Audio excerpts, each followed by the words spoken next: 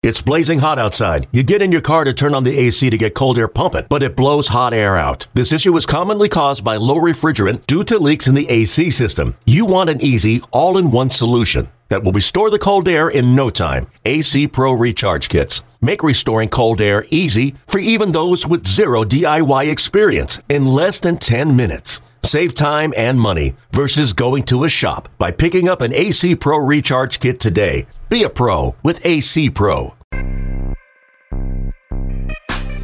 Welcome to Future of Flushing. I'm Vito Calisi. With me is Jonathan Barron, and this is a special surprise episode because after John and I finished last night's episode, while John was at the stadium getting ready to work, a little bit of a long time after a rain delay, what happens? The Mets trade David Robertson for two prospects, and John, that falls into our jurisdiction for the people, doesn't it? It does, Vito. Great for the brand. This is our first kind of emergency episode we've been doing, but there's a lot to unpack here. Obviously, there was a lot of reaction about the trade, and Vito and I are kind of here to explain a little bit further as to why this is really a great deal for the Mets and how excited fans should be. Now, obviously, whenever a team is trading from its major league roster for prospects, it doesn't make a fan base happy, and we understand that.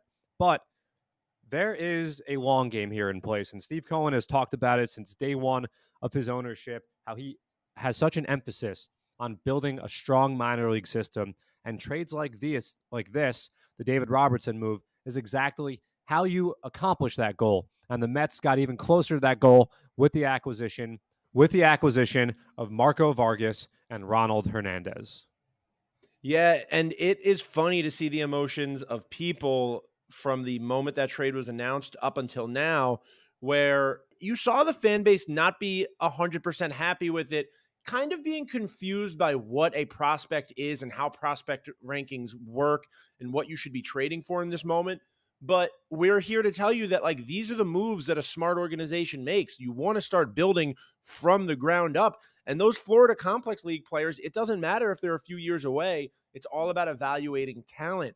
And it was just a really cool thing to see. I think in the last 12 hours that this trade has went down, you've seen the perception really change. Although prospect writers were never on the other side of it, John. If you looked right away, most prospect writers were saying this is a good trade for the Mets. Now, I want to bring up a trade because today, as we release this, we have the anniversary of a big-time trade for the Mets. John, do you know what that is? The Zach Wheeler for Carlos Beltran trade back in 2011. So that deal, there were two players from the Giants the Mets were looking at, Zach Wheeler and Gary Brown. And then when the trade went through, there were a ton of people who were not happy with the Zach Wheeler acquisition. They thought everybody went back to the same thing they're doing now, except the reverse. Right now, we need pitching. Back then, we needed bats. Everybody was saying, why are we going after pitching? It seems like we have pitching. Why aren't we going after bats? Zach Wheeler goes on to be one of the best pitchers in baseball, and Gary Brown, unfortunately, is not in the league anymore. And John, fun fact about Gary Brown, he's actually an area scout for the Mets now. So that's just an example of how ironic the world can be. It's funny how that works out, and it's a good thing to bring up because that was, 12 years ago now, and baseball has changed a lot. There was one big reliever moved already this year, and that was Aroldis Chapman, who went from the Royals to the Rangers. And many prognosticators have come out and said that the Mets' haul that they got for David Robertson is tenfold better than what the Royals received for Aroldis Chapman. So I want to transition now and kind of peel back the first element of this deal, and that's explaining the way that these prospects are ranked. Now, obviously, there's many different areas or sites or prognosticators you can turn to, and not everyone has the same opinion on players. That's how anything is in life. But when we're talking about players as young as these two, those guys are generally, unless they are bonus babies, which means international free agents who received seven-figure bonuses, they don't get the quote-unquote credit or recognition that said bonus babies get. Both of these prospects, Vargas and Hernandez, were not bonus babies. For Vargas, he's stateside for the first time this year. For Hernandez, it's the second year in the States. So it's a combination of things that land a guy or guys that quote-unquote low on prospect rankings list. It's a lack of proper scouting. It's just not having that pizzazz with the guy's name. Neither of these guys had that pizzazz, and that is kind of why they are where they are. And obviously, it's a fine instinct for fans to turn immediately to MLB Pipeline and say, where are these guys ranked in the Marlin system? And see the numbers but there's context behind the rankings. So it's important to understand that context and really take that context in with the full picture. So that's the first thing. The second thing is I want to bring up a couple of guys in recent pasts who have not been on even top 30 prospect lists. And you might have seen Giraffe Neck Mark on Twitter post this, and that name is Elly De La Cruz of the Cincinnati Reds. And 2 years ago in 2021, Elly De La Cruz, who's arguably the most electric player in Major League Baseball right now, was not a top 30 prospect, not in the sport, but in the Cincinnati Reds' entire system, according to MLB Pipeline. That is a clear example of how these things are missed. Stars can be missed. So fans also should consider that when evaluating the trade, thinking about the trade, and going about giving their reactions and opinions to the trade. I also think people look at prospect rankings and they think prospect rankings are almost like a list of how far you are from the major leagues. Like some people might see a number one prospect and think that number one prospect is closer than a number four prospect to making the major leagues. And it's not the most straightforward system out there, but there's so much more to it, as John just said. Now, let's talk about the guys themselves. Let's talk a little bit about Marco Vargas and Ronald Hernandez. Now, we're going to start off with Marco Vargas. There was a lot more information on to start. Marco Vargas is an 18-year-old infielder from Chihuahua, Mexico. Just a little short origin story for the guy. Last year, he signed for $17,500 with the Marlins system, and now he's the Mets' sixth-ranked prospect, according to the MLB Pipeline. Kid rarely swings and misses. He hits the ball hard, and he did tear up the DSL last year. And who have we been talking about a lot the last few days? Jeffrey Rosa tearing up the DSL. Yeah, and you mentioned the bat-to-ball skills. I want to add one thing that I didn't mention, that both of these players play up the middle. Hernandez is a catcher, and Vargas is a middle infielder. And building up the middle is a key or a formula to success and to winning. Up the middle defense, catcher, second base, shortstop, center field. Teams focus on these areas, and for good reason. Now back to the batted ball skill or bat-to-ball skills. Vargas this year in the FCL ranks first in walk rate, 23.5%. Ranks first in walk to strikeout rate, or ratio, I should say. Almost walking double the amount of times he strikes out. 1.73 is the ratio. His OBP, 457, that ranks third. These are serious, serious numbers that he is putting up in a very competitive Florida complex league, easy for me to say. And keep in mind, fans, the Mets see the FCL Marlins a lot. Obviously, Jupiter and Port St. Lucie are very close geographically. That's why these two teams play so often in spring training.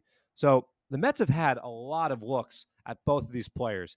And anyone can go on Fangraphs, look at the leaderboards in the league, and these guys are atop the charts, if you would, in many important categories. Teams love players who don't swing and miss, who put the ball in play. We talk about this all the time with Jet Williams, with Jacob Reimer, with so many other guys, how important it is to just have that bat-to-ball skill, how the power comes as guys get older, as they fill out more. So that is one thing to be extremely, extremely excited about with these guys. They both hit the ball hard, and they both make a lot of contact. And John, I mean, I know me and you love talking about the Florida Complex League Mets, and it's insane to think that this FCL team is about to get even better right now. I'm excited to see what their record looks like in a few weeks from now. And I do want to give a shout out to some prospect writers out there, Jared Seidler and Jeffrey Paternostra from Baseball Prospectus. I will say, these guys, they have a great podcast. It's called For All You Kids Out There. They cover the player development systems deep. Jared Seidler is not easy on the Mets. I'm not going to sit here and pretend he is, but if you watch his instant reaction to the trade, all positive. And those are the kind of things that you should be looking at right now as a fan. Look at the people who are talking about this and saying this is good. Look at what their perception is on these players, because those are the people who are covering these guys. Don't just Google it. This complex league team is about to get even better with these guys. It's just, it's really exciting to see these trades actually come through. It is. Now let's talk a little bit about Ronald Hernandez, who I just gave you the numbers on Vargas, who ranks first in a lot of these categories. Hernandez is right there with him. Hernandez is 464 OBP, actually one slot ahead of Vargas. That ranks second in the FCL. His walk rate is second to only Vargas in the FCL, 23.2% walk rate. He is literally walking in close to a quarter of his plate appearances. His strikeout to walk ratio, 1.19, and his WRC plus, his weighted runs created plus, ranks eighth in the entire Florida Complex League.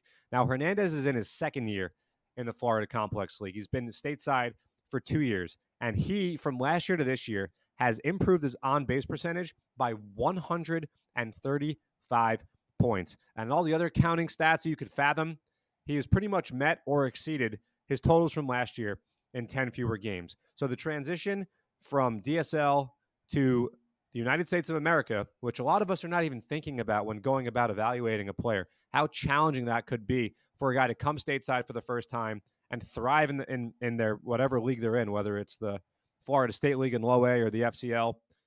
Hernandez obviously learned a lot in his first year, and it's showing off with the marked improvements across the board in year two.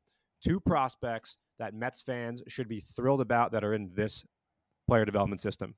And another note on Ronald Hernandez is that he is in fact bilingual, which is always a really great skill to have when you are communicating with pitchers, right? Even with the advance of PitchCom, you still want to be able to talk to every single player in the infield. But yeah, John, I mean, we did our emergency episode. We told the people some news. And one more little note, I want to give some information to Marco Vargas. Apparently, in Astoria, there's a restaurant called I Chihuahua, and its owners are from Chihuahua, Mexico themselves. So once he makes his way to the Mets, only 20 minutes away, he can feel like he's at home. Absolutely. And hopefully that day comes very soon. A really talented prospect, two very talented prospects. Mets fans should be basking in the glory of a day like today where the player development, the scouts, the entire team, it takes a village, has done a great job in identifying talent and turning a very talented, a very useful relief pitcher into two parts of the future of Flushing. And I know you see what I did there. I do see what you did there. And you know what, John? Who knows? We might be back with a few more of these over the course of the next week. We obviously do not know that information, but we want you to know if it happens, we'll be here to tell you. We'll do all the research we got to do about the players coming this way if they do. And, we'll see you all in the future. Take care. I guess you'll have some stock music. Not sure if Vito's going to put it in. I already wish you a happy weekend, but happy weekend, fans. We'll talk to you next week.